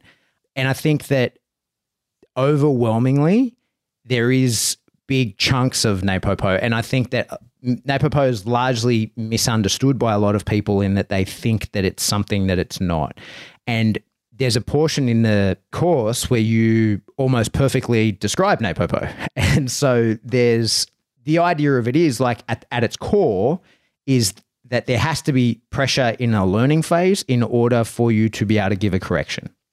If you don't use negative reinforcement in some way in teaching the behavior, when the behavior doesn't happen, you don't have the right or capability to then compel the dog into that behavior and have him understand it and it work, right? And that is the core of Nepopo. And then the way that people train is quite individual from there. There's it's not a demand of Nepopo that you use existential food. That's not a demand. That's the way that a lot of people do it. There's not an emphasis on play, but it doesn't exclude play. In fact, it's quite necessary in some aspects, but it's just not taught as a piece, whereas you do teach that this is a critical component of it. But that's not to say that I can't pick up that critical component from you and apply it to that template there. And that's been an issue of mine in that I think a lot of people, I put out a video, maybe a year ago saying like the way I learned to play with dogs was a high stakes game because it was with dogs that already knew how to do it and would kill you if you did it badly. Not kill you, bite you if you did it badly. Right. And so for me, and it came intuitively for me, I don't really have, certainly in the theoretical understanding of dog training and that kind of stuff, I didn't come into it knowing that kind of things and how to apply it. I had to learn that. I would say that I don't really have any natural talent with dogs. And so I find teaching the science of it very easy because I had to learn that. Whereas playing with dogs, I was intuitively good at. And so I find teaching that difficult because I never had to learn it. It just was natural. And so it's not something that I focus on. So when we say... Because we are all intuitively ready to it. Exactly. And so for me, I think a lot of people say, Nepopo is this and that, and they talk about the way that you reinforce. And I say, no, it's just Po. Like that's up to you how you do that. The Nepo is negative reinforcement and the last Po is positive reinforcement. And there's a million different ways you can provide that, and that's up to the individual. But what I will say of your course, mate, was the punishment. I mean, I called you straight away. You know that. I called them and said, yeah, okay, fuck. There's a hole in my game I didn't know I had. And the way that, and I had an issue with my dog that was not a big problem. And it's just a Band-Aid he would have lived his whole life. We would have continued to compete. and everything would have been fine. We would have still been successful, but we wouldn't have got as much points because I had an issue that I didn't know how to fix. And I sent you that video. We did one more session after the video. I sent you, problems fixed. It's gone. So you walked out happy with? For me, absolutely. Yeah. Yeah, absolutely. But, yeah. And, cool. and, you know, because everybody asks, and that's what I say is that there's absolutely value in doing both. It's not that because I'm talking to you and that this is a conversation that will go out that I wouldn't choose. I would never steer anyone away from Nipopo towards you, and I wouldn't steer anyone away from you towards Nipopo. And, you know, truth is, Bart's been an amazing mentor to me for a long, long time, and so much of what I have, I owe to him. Yeah. But there's value in both. That way either. Yeah, I was just really... Yeah, that's my take on it, mate. And because, yeah. I think there's so much value in both, in all of it. I just think that... I think you described it to me in a way that it was two halves of a whole. Yeah, exactly. And I think, you know, you've been doing this for 40 years and so's Bart, and you develop your own flair. And I think there's, like, this is very much my personal opinion, and anyone listening, this is me, but so much is the same because that's the fundamentals of dog training. That's not going to change. But the way you do it specifically, the flair in which you do it is you, but that's you and that's Bart. That's not me. And that's not any one of your students. And I think that's where I see in dog training is kind of the issue with people following the best is that they try and emulate the exact things that you do rather than looking at what is the fundamentals of it. And that's the important part of both schools is where people who go through the schools really go, oh, that's just a weird quirk that you have. That's not important. That's just you. And it's the same as you see all these people around the world fucking double clicking. It drives me insane when you see people double click and there's some magic in the double click. And when you ask Bart why he double clicks, he just sort of shrugs his shoulders and goes, I like to double click, right? Like it fucking doesn't mean anything. But that's a marker that you see a lot of people like, oh, there's some magic in it, right? Or when they say super. Yeah, well, we see that. Right? Yeah, we see there's so many people in Australia that train their dogs with some bizarre European accent. Like, I get you. Fine, younger, super. Right? Like, and it's like, no, you've missed the point. Like, show the dog you're happy. You don't, like, the dog doesn't inherently speak Dutch, right? Like, so commanding your dog in Australian in English in Australia now is a minority, especially in the sport dog world. But I get that. There's value in that. I understand it. Like I think there's certainly just giving your commands. I think there's value in using separate language for many, many reasons. But when you reinforce your dog and you go like, you speak some other language while you're playing with the dog, that's where I'm like, oh, that's pure emulation. You're just copying someone else without actually understanding what they were doing, right? So that's my take on it. Yeah, it's very true. It is funny, but at the same time, you kind of, if that's what motivates and excites the trainer, it's like, okay, I'm doing it like them. Exactly. You know, so I'm actually the other. I tell most of the people I train with, I'm like, just whatever you want. I mean, nothing wrong to use your language. You don't need to. There's no, whatever you want. Like, it's no big deal. It's really either way. Whatever you want, but don't find magic in one way or the other. But it's not there. It's not there. So I'm glad you asked me that, mate, because hopefully people listening no longer start. Like, I get a private message about this every day. I'm going to do one. Which one should I do? And hopefully they just listen to this and I say there is so much value in both. And when if you get the opportunity to learn from you or Bart or Michael or anyone at that caliber, you're fucking crazy not to take it. And I can't steer anyone one way or another other than to say that it's so much value in it. Very cool. Very cool. Hey, plug the course because we've got you on here. When's the next one start? How do people sign up for it? What's the process? Or is that an Eric's job? Actually, yeah, I wasn't ready for this. We start the 29th of this month is the last date to sign up, and we start the course February 1st. Okay, so people, by the time this comes out, people will have missed that one. So there'll be another one in 2 or 3 months or something, right? Month, exactly. It's about 3 months away. But and you've got a website? trainingwithoutconflict.com. Yeah.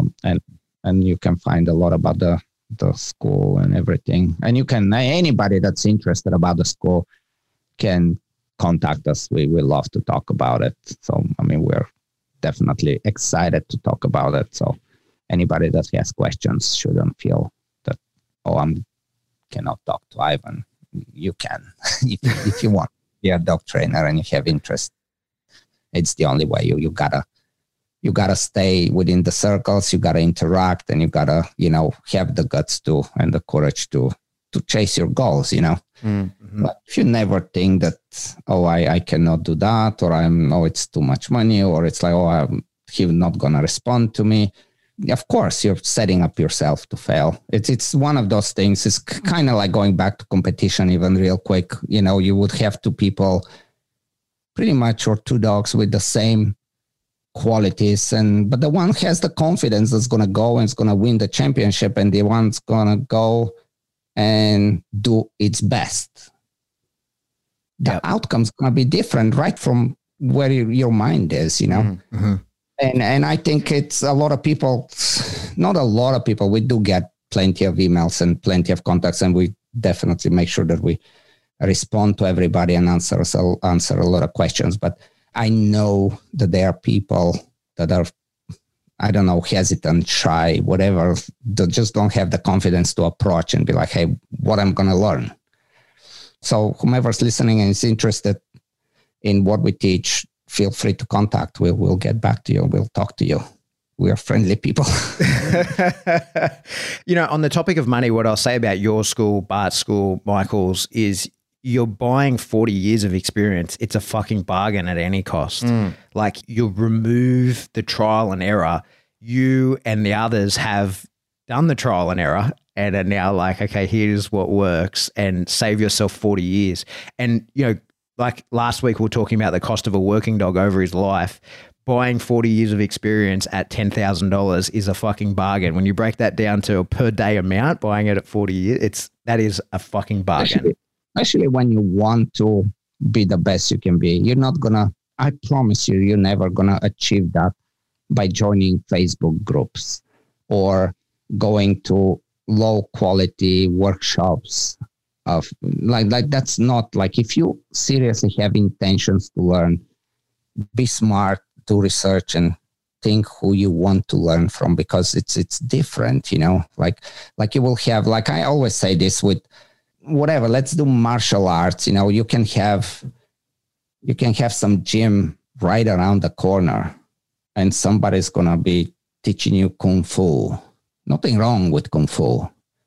But if you really want to fight, or if you really want to go and compete, you can do research and you can probably go and do something else that's going to be far more beneficial to you. And then if you have one place that it's so comfortable and it's so right next to your door, but the guy is purple belt, and it's a little sketchy to begin with, and you need to travel or pay a little more money, but actually learn properly from somebody that knows what they're teaching you. Yeah.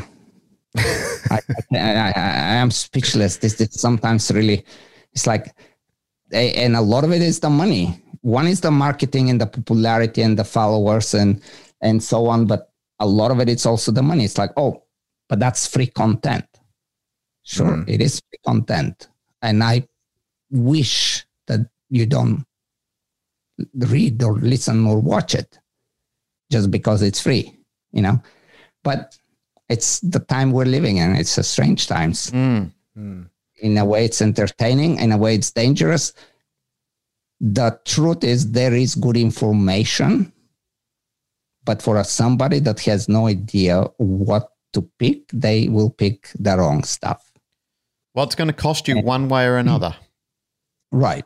Eventually, you will be, for sure. Yep. It'll either cost you in experience and time, or it'll cost you financially. If you know of a mentor that's got the rungs on the board and you still choose to ignore their teaching, well, that's on you. If you want to go down that path yourself and take that path out, 4 years when you could have got it within 6 months or so, and you could have been well on your way to getting exactly what you wanted, but you were hung up on traveling that little bit further or paying that little bit extra, that's on you. Yeah.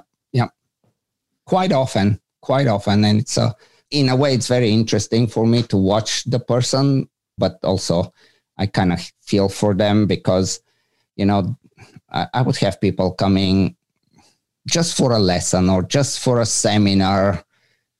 And within a day or half a day, they start to see that things can be different and it can be easier.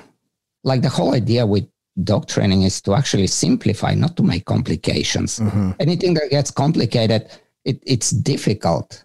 The more tricks, the more tools in your bag, the more you keep adding, the more you keep not really teaching directly, but explaining, no, I'm going to create the same thing, but we're going to do it indirectly. You're going to look into the blind, for example, if you search for the helper, but we're going to teach you to look because there is food or toy instead of actually just really teach them to search for the helper and things like that. But there is always people that would come and within a day, they will be like, okay, so I just trained for 5-6 years and I thought I was on the wrong path and everything just crumbled in half a day. What do I do now? But and I'm not saying this just because of me. Any trainer that is capable and skillful deals probably with these people, and those people are the people that are looking for the freebies of followers on all the groups and all this, and thinking that they will be smart, intelligent enough to put the pieces together and do some great things ahead of them, until reality hits and they realize that they're absolutely lost.